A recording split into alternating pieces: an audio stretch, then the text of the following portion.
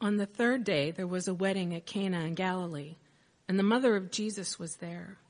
Jesus also was invited to the wedding with his disciples. When the wine ran out, the mother of Jesus said to him, "They have no wine."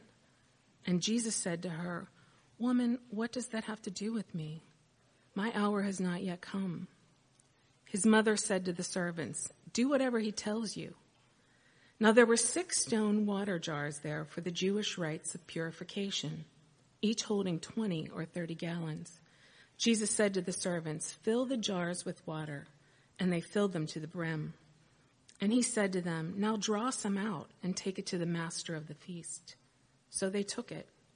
When the master of the feast tasted the water now become wine, and did not know where it came from, though the servants who had drawn the water knew, the master of the feast called the bridegroom and said to him, "Everyone serves the good wine first, and when people have drunk freely, then the poor wine.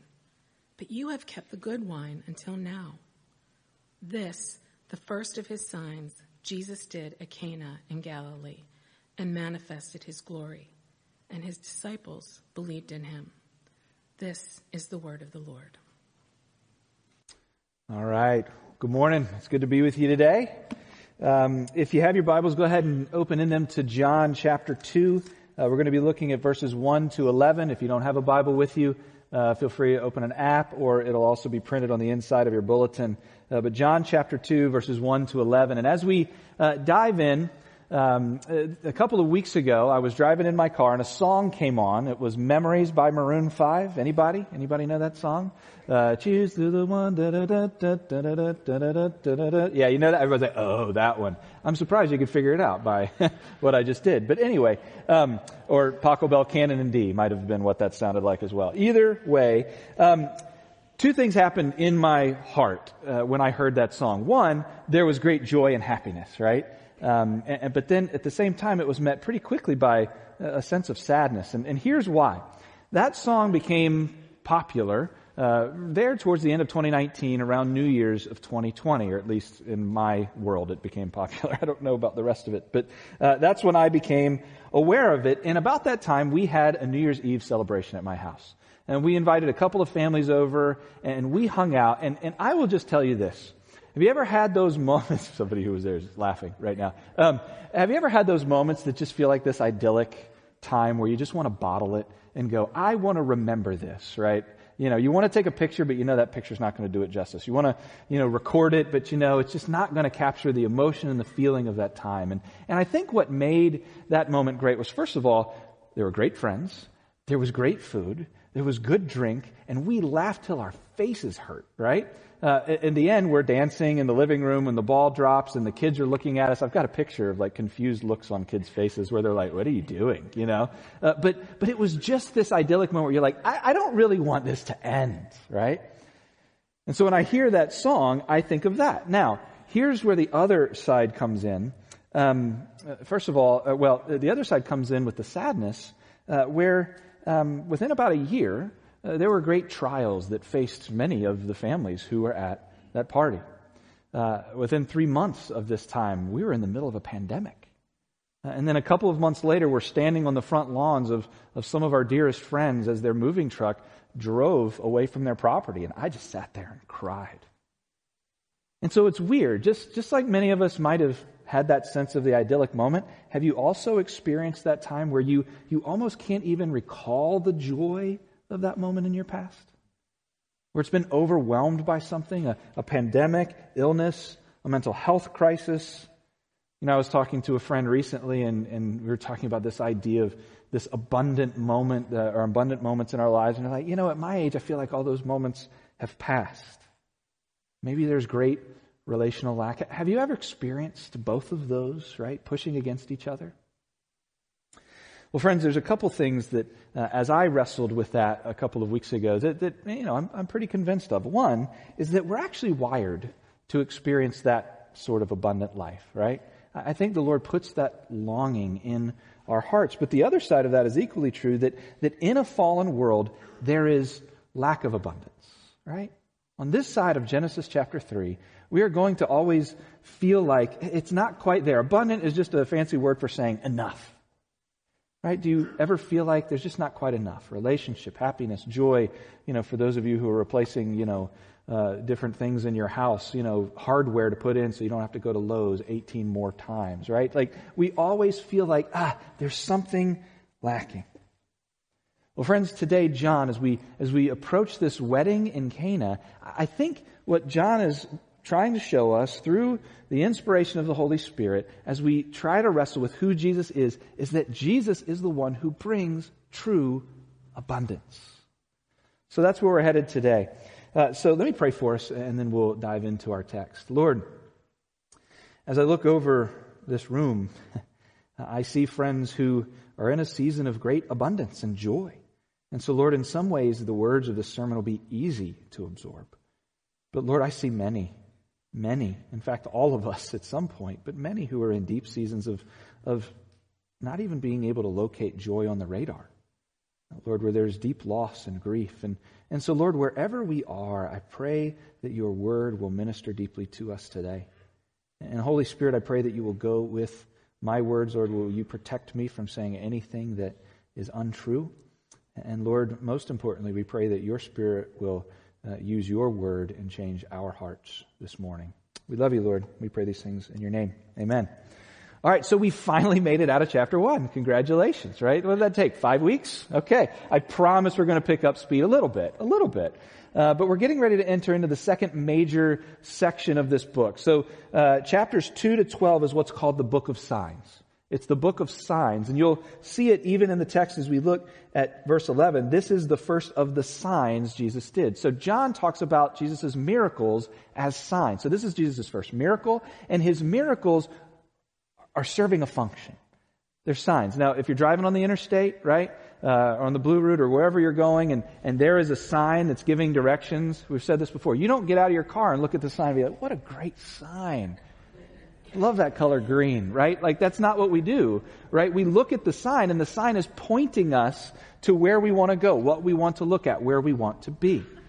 And so with Jesus' miracles, what John is telling us is these are acting as signs pointing us towards something. And so in this book of signs, we're going to see in chapters 2 to 4, Jesus is engaging with 4 Jewish institutions. And then chapters 5 to 10, he's engaging with 4 Jewish feasts.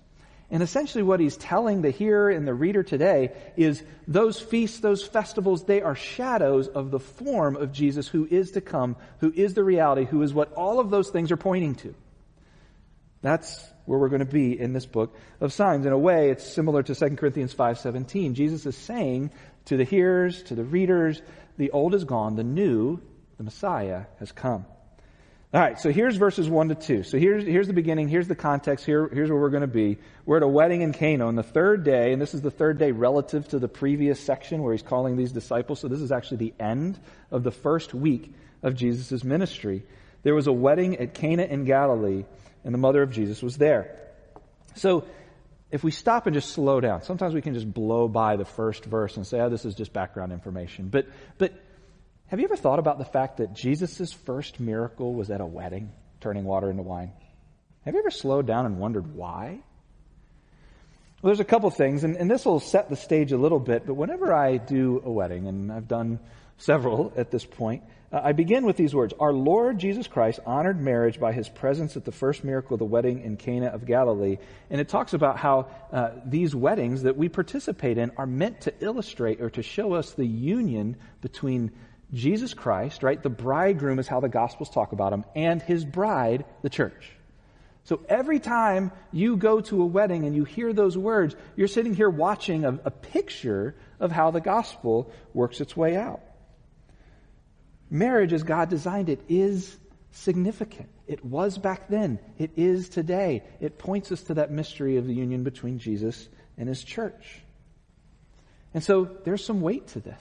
Now, the reason this is important, you go to Ephesians 5. Ephesians 5 says, hey, all of this is preparing us to be Jesus' bride presented pure and spotless. Again, having stood at the front of a lot of weddings, there is just nothing more beautiful than the bride on their wedding day. There has been so much money and effort put into the dress and the hair and the makeup, and in a way that's a picture of how Jesus is going to one day present the bride of Christ, his church, those who have faith in him. There's also this picture of the family here.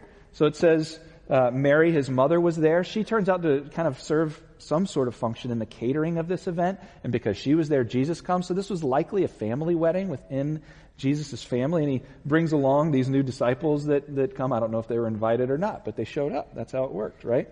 And then, if we keep going, here's a distinctive we need to make between our weddings. Today, in our culture, weddings are kind of losing their flair. You can get married standing by your chain link fence in your backyard, right? But that's not at all what was going on in this context during this wedding feast. It was a feast that lasted for days, 2 and 3, and in some areas of this world, even longer, right? And so let me just slow us down and say this. Celebration and feasts are actually an important pattern that God sets out even at the very beginning when he began to give his people their law. God loves to celebrate. Have you ever stopped to think about that? We're real quick to go, oh, God gives us all these laws. He's like a wet blanket. He wants to kill our fun.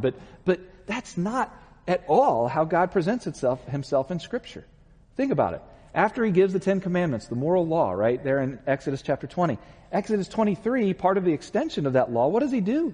He establishes 3 new feasts. The Feast of Unleavened Bread around Passover, the Feast of the Harvest, which was the first fruits at the time, the beginning of the harvest, the Feast of the Ingathering. A little bit later in Leviticus 23, he affirms those feasts, and he adds another one, the Feast of Booths or Tabernacles. This was at the end of the harvest. He's not saying, harvest your food and just kind of divvy it out, hope you make it through the year. He's like, no, take some of it and throw a party, your best food and your best wine, and have a ball. You fast forward, it doesn't stop in the New Testament. In fact, how does Jesus describe eternity and in part what it might look like in Matthew 22 and 25? He calls it the marriage feast of the Lamb.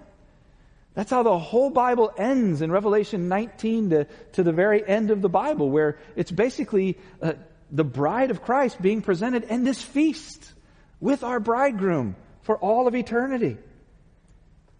Friends, why do we think God is such a cosmic killjoy if this is what he puts forward as this is my character time and time again in his word?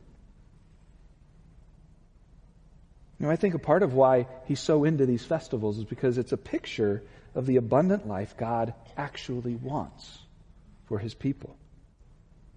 Have you ever thought of this picture of the sort of abundance and joy that God desires for you to experience?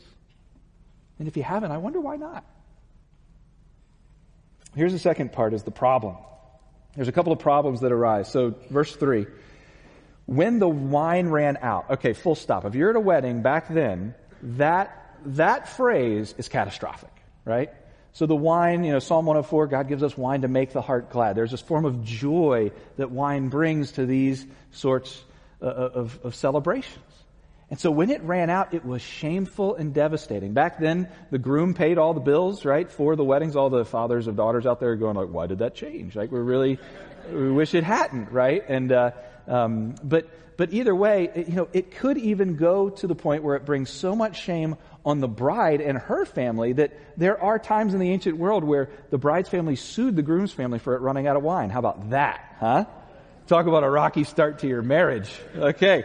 There's a marriage lunch afterwards if that is something that happened to you.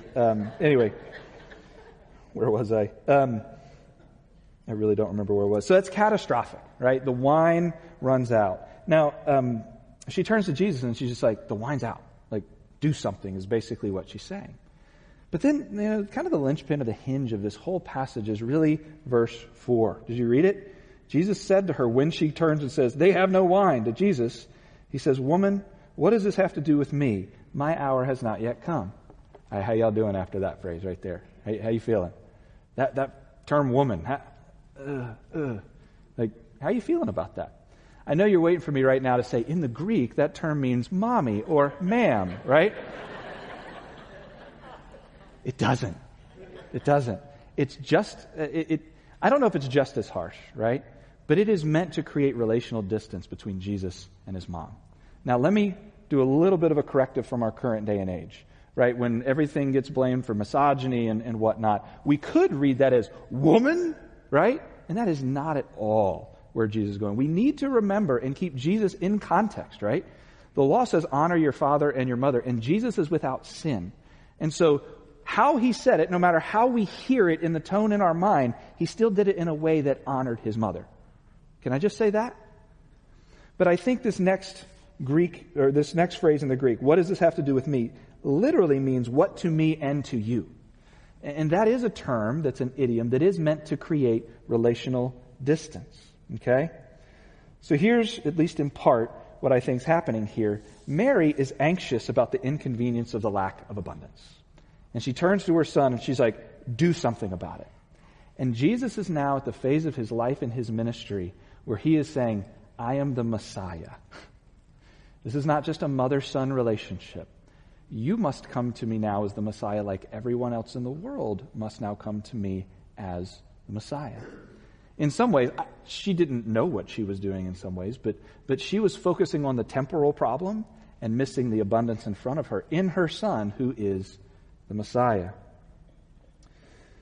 You know, John Calvin, he goes so far as he's addressing certain issues in the church and saying, hey, this is a caution for us to not elevate Mary higher than she ought to be. She is not an equal to God. She is not to be worshipped. Jesus is the only one in this circumstance and in general who is worthy of our worship. So I do think that's part of it. But here's the other part. Did you read the other part of that phrase? My hour has not yet come. My hour has not yet come. She would have just been completely confused by this, just like you might be right now. The hour, whenever John uses that in the rest of this book, do you know what he's referring to 100% of the time after this? The hour means when Jesus goes to the cross to die. And so, in part, and we're trying to get into Jesus' head a little bit, and you got to be careful with this, but I wonder if Jesus is at this feast and he's looking ahead and going, this is the sort of feast that I will have for my bride. But in between here and there, guess what he sees? A cup of wrath. God's wrath that he had to endure on the cross so that his bride could be pure and spotless. And so that just creates this tension in this whole scene here. In part, we see that we live in a world that's never enough. And in part, we see Mary missing true abundance for this temporal abundance that's right before. Okay, so a number of years ago, I made the mistake of running a half marathon. It was a challenge for a guy who's kind of my size, and it will be the only one I will ever run for the rest of my life. But one of these things that they have are these little packs of goo along the way. Have you ever seen the little packs of goo they hand out while you're running these races? So you're running, you're exhausted. They're filled with all these like amino acids and sugars and caffeines and things that are supposed to help you not be in the agony that you're in at that moment. And so you rip the top off and you're like, and you just suck it down. And I will just tell you, it is disgusting. It is absolutely disgusting. It's necessary, right? But it is absolutely disgusting. Now, here was what I was really looking forward to at the end of this race. It wasn't just the end, although I was looking very forward to the end of it. But afterwards, the guy I ran with, we ran in Philadelphia. We were going to drive back to Lancaster. And I knew when we were done, our reward was going to Victory Brewing in Downingtown, where I was going to get a bucket of wings like bigger than I've ever eaten before in my life. And so what would you say to me if I'm like, I'm really looking forward to run this race so I can get the goo? I'm really looking forward to run this race so I can get that big old bucket of chicken at the end. Like that was the joy. That was the feast that I should have been running towards. So let me just put it to you like this. We do run this marathon of life, right? As people who, if we have placed our faith in Jesus Christ. And sometimes we can kind of run into this a little bit of losing our minds and say, I'm running this for the goo. The goo is going to satisfy me, right? And we'll lose sight of the feast that's at the end of it. In a way, that's what Mary had done. But what Jesus is doing is saying, hey, no, I am calling you to the feast. Calling you to victory, if you will. And so let me ask you a couple of questions. One, are we looking at our appetites and just kind of getting those little shots of goo as that which will truly give us abundance and fulfillment? Because we're only going to be hungry immediately afterwards, right? Appetites by nature come back, don't they? Have you ever looked at yourself and gone, what are my appetites? What are the things that I go after that I'm just hungry for again the very next time? I think the Lord may want to go, hey, you're looking for abundance in a place that will fail you. Have you looked around there? It could be kind of scary. Here's the second thing. Sometimes we can call out these appetites or things of less abundance that we think are going to be ultimate abundance when we say, God, give me X or I'm done with you. Whatever X is usually the thing that we turn to for abundance, which will fail us time and time again. So just do a little heart homework and ask the Lord, is there a place where there won't be ever enough on this side of eternity and I'm turning to something other than your true abundance in Christ? Here's the solution. And I'm going to go off on a little bit of a tangent, so bear with me for just a minute, right? So before we get into the solution to all of this, there's some controversy in this passage. And namely, this controversy comes down to, was the wine alcoholic or not? Yes, I'm going to go there for those of you being like, all right. But I come from a place where this passage in particular is thrown up and saying, well, Jesus turned water into basically Welch's grape juice because alcohol is inherently evil and Jesus would never have done such a thing. And I just want to say, at least if we're looking at this passage, that's not a very good argument. It's not at all. And the reason I say it is in verse 10, this master of ceremonies, if you will, basically, I'm looking at the wrong passage. He basically says, hey, when you brought out this new wine, this is the good stuff. People usually bring out the good stuff at the beginning, and then at the end, when they've had their fill or where they've drank plenty of wine, they bring out the bad stuff. And essentially what he's saying is when people have had a little too much to drink and they're not being able to tell the good from the bad, that's when he brings out the bad stuff, right? Because it's cheaper. That's literally what he's saying. And that Greek term there, there's Greek terms for their bellies are full of liquid, and there's Greek terms for they drank to a point of inebriation where they couldn't tell the difference. This is the latter version of that. Now, Jesus turned water into what we would still call real wine. Now, the wine was different back then than it is today. It's equivalent to more like a light beer than it would be the 13-14% alcohol that we have in our wine. So, hear me say that. Now, let me come over here and say, this isn't giving us license to go out and get hammered. It's not. It's not at all. In fact, you go to places like Ephesians 5 where it says, don't get drunk off wine, but rather be filled with the Holy Spirit. And so there's questions of sobriety, marijuana's now come into the scene, and it's how do we deal with that now? Oftentimes we'll be like, where does the Bible say I can't smoke weed? And no, grass in the Old Testament doesn't count as marijuana, okay? Full stop. Oftentimes we go to God's Word and say, show me all the things that God forbids because He's a cosmic killjoy. And I would love to tweak our thinking to go, how can we go to God's Word and see what He frames positively and go, how is He caring for us by this? That phrase where it says, don't get drunk off wine, but be filled by the Holy Spirit, what does He say at the end? Be filled by the Holy Spirit. What's His point in that verse? Be under the control of God Himself. The positive of drunkenness, and friends, we can get drunk off of anything. It doesn't have to be alcohol. It can be those little rectangles in your pocket. It can be social media, right? It can be relationships. It can be power. It can be money. Something can make us less sober.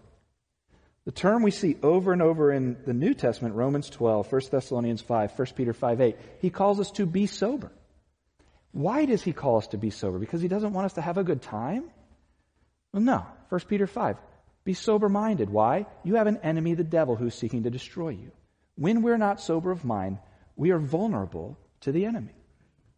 1 Thessalonians, when we are not sober, we are prone to fall into theological error. If you've been alive for 5 minutes and you've seen family members or friends or experienced drunkenness yourself, you know we do stupid things when we're drunk. And so God puts this here, this idea of sobriety, to protect us. All right, close the parentheses. Back to the sermon. We're back, okay? Everybody's like, what just happened? Well, anyway. Here's the solution that I see here in this passage to everything that we've talked about the lack of abundance and about moving away from that which will truly satisfy. First, we see a picture of faith. Verse 5. Do you see Mary's faith? His mother said to the servants, do whatever he tells you. Friends, when he said, my hour has not yet come, that was akin to Mary saying, go fix that carburetor, and him saying, I don't want to go surfing. It wouldn't have made sense. That would not have made sense to Mary. She didn't understand this idea of the cross yet necessarily. But she did have this point of reference where she was remembering that angels visited her in a stable with a kid in a manger. And they said, this is God. And when Jesus said that, Mary's probably going, I have no idea exactly what He's talking about. But even though I don't have all the answers, I'm going to step back and take a step of faith and say, whatever he says do. I think Mary demonstrates great faith. I think in our lives, God constantly calls us. He gives us just a little bit of information. We can't quite make sense of what he's doing, but he calls us to take a step of faith and trust him. I think that's what's happening with Mary here. But then we really see what I think this passage is going after is this picture of superabundance. There's a superabundance. Jesus is essentially saying, I'm the better wine, I'm the better water, and I am the better wedding. I'm the better wine. Do you see that in verse 6? There were 6 stone water jars there for Jewish rites of purification, each holding 20 to 30 gallons of water. That is a lot of liquid. And it says they were already holding water. What does he tell the servants to do? Fill it to the brim. Right? Roughly 150 or so gallons of water. I know it's already full of water. Fill it to overflowing. Make it super abundant. He goes on, and the steward says, hey, we talked about the good wine and the poor wine. Poor means lesser. Jesus flips that. He's like, these celebrations have the lesser wine. I am the better wine. I am the true wine. Do you know what grapes signify in the Old Testament? Remember, the spies go into the promised land. What do they come out with to prove that the land is abundant? Grapes! Lots of big grapes, right? And so grapes in the Old Testament is this picture of abundance. And so Jesus is saying, not only am I abundant, I am super abundant. I am more than you could ever handle. 150 gallons of wine on the last or next to last day of a celebration, that's like 700 plus bottles of wine. It's a lot of wine. He's overdoing it. Exactly. Superabundance. He is the better water.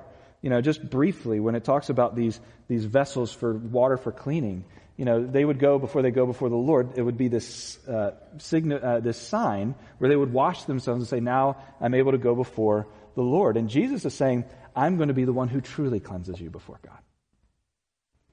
And then finally, what I think he's really driving at here is that Jesus is the better wedding.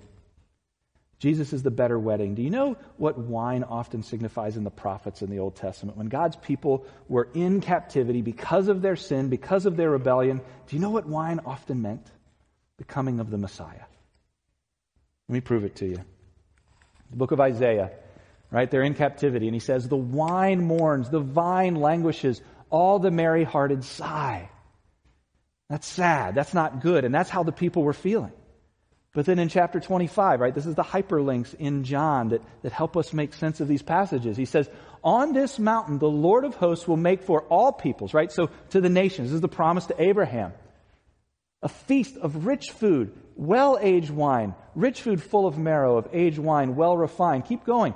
And he will swallow up on this mountain the covering that is cast over all peoples, the veil that is spread over all nations. He will swallow up death, 1 Corinthians 15, forever. And the Lord God will wipe away tears from all faces. That's the book of Revelation. And the reproach of his people he will take away from all the earth, for the Lord has spoken. That's what wine here drives us towards. And ultimately the story ends here, and we just read it, but this is, Isaiah 25 is where this comes from. I heard a loud voice from the throne saying, behold, the dwelling place of God is with man, and he will dwell with them, and they will be his people, and God himself will be with them as their God. He will wipe away every tear from their eyes, and death shall be no more. Neither shall there be mourning, nor crying, nor pain forevermore, for the former things have passed away. Jesus is the better wine. He is the promise. He is going to make all the hard things untrue. And this is where he starts his earthly ministry and has his first miracle. It's not just pointing us to the road of suffering, but pointing us to the road of triumph and abundance and joy that he will one day bring. So friends, there's an already not yet to our application of this passage. There are some of us going, man, joy is so far away. Tell me how to get it. Give me the formula and let's just get out of here. And I'm not going to do that. I can't. Because there's a difference between happiness and joy. Happiness is based on our happenings. Joy is based in something very different. God's word would say joy comes from walking with Jesus and letting him bear his fruit in us. Psalm chapter 4, I read it this week. He says, you put, Lord, more joy in me than all of my basic enemies when their wine and grain abounds. He's like, no matter how much wine my neighbor who hates me has, you put joy in me. It's something that comes from outside of us. It's called the fruit of the Spirit: love, joy, peace, patience. Joy. We don't just muster it. It comes from abiding in Jesus Christ, sitting in His Word, letting His grace wash over us. And even when our circumstances are trash, He brings that joy out. That's the already, but there's a not yet. As I read this week, I'm thinking of a loved one who, through a medical procedure, lost their sense of taste and smell. They can't taste. They can't smell. And that will not be resolved until eternity. I also look around this church, and I see many who a sermon on a wedding is really painful. Maybe you've lost a spouse. Maybe you have a terrible marriage. Maybe the wedding day was the last really great day of your marriage. Maybe you're single for a whole host of reasons, and there is just this longing that this verse brings out. And I think, friends, there's a lot of hope in this for all of us who find ourselves in that place of longing. That one day, every unfulfilled desire, longing, unmet attraction will be fulfilled in a feast that never ends, with wine that never runs out, and a bridegroom who will never betray and always meet up and exceed expectations. I think that's the hope that this passage is pointing us to. And in verse 11, the disciples through this saw His glory and believed and had faith. May we have that same faith, friends. Let me close this in prayer. Lord, what a fitting text for communion. Lord, for my friends who this sermon opens new wounds, reminds them of what they lack, I pray that you will meet them with your abundance of joy. I pray that you will remind them of who you are and that you are with them. Lord, I pray that you will give them the already of joy that can't come by human working, but also meet them in the not yet of the hope of eternity to come. And Lord, for those of us who are experiencing great joy, would you protect us from being complacent, of missing what we're reading right here? Always keep our hearts alive to you being a God of celebration, a God who lavishes good things upon us, and a God who is calling us to a hope that we can't even fathom right now. Give us the eyes of faith as we continue to walk. We pray these things in your name. Amen.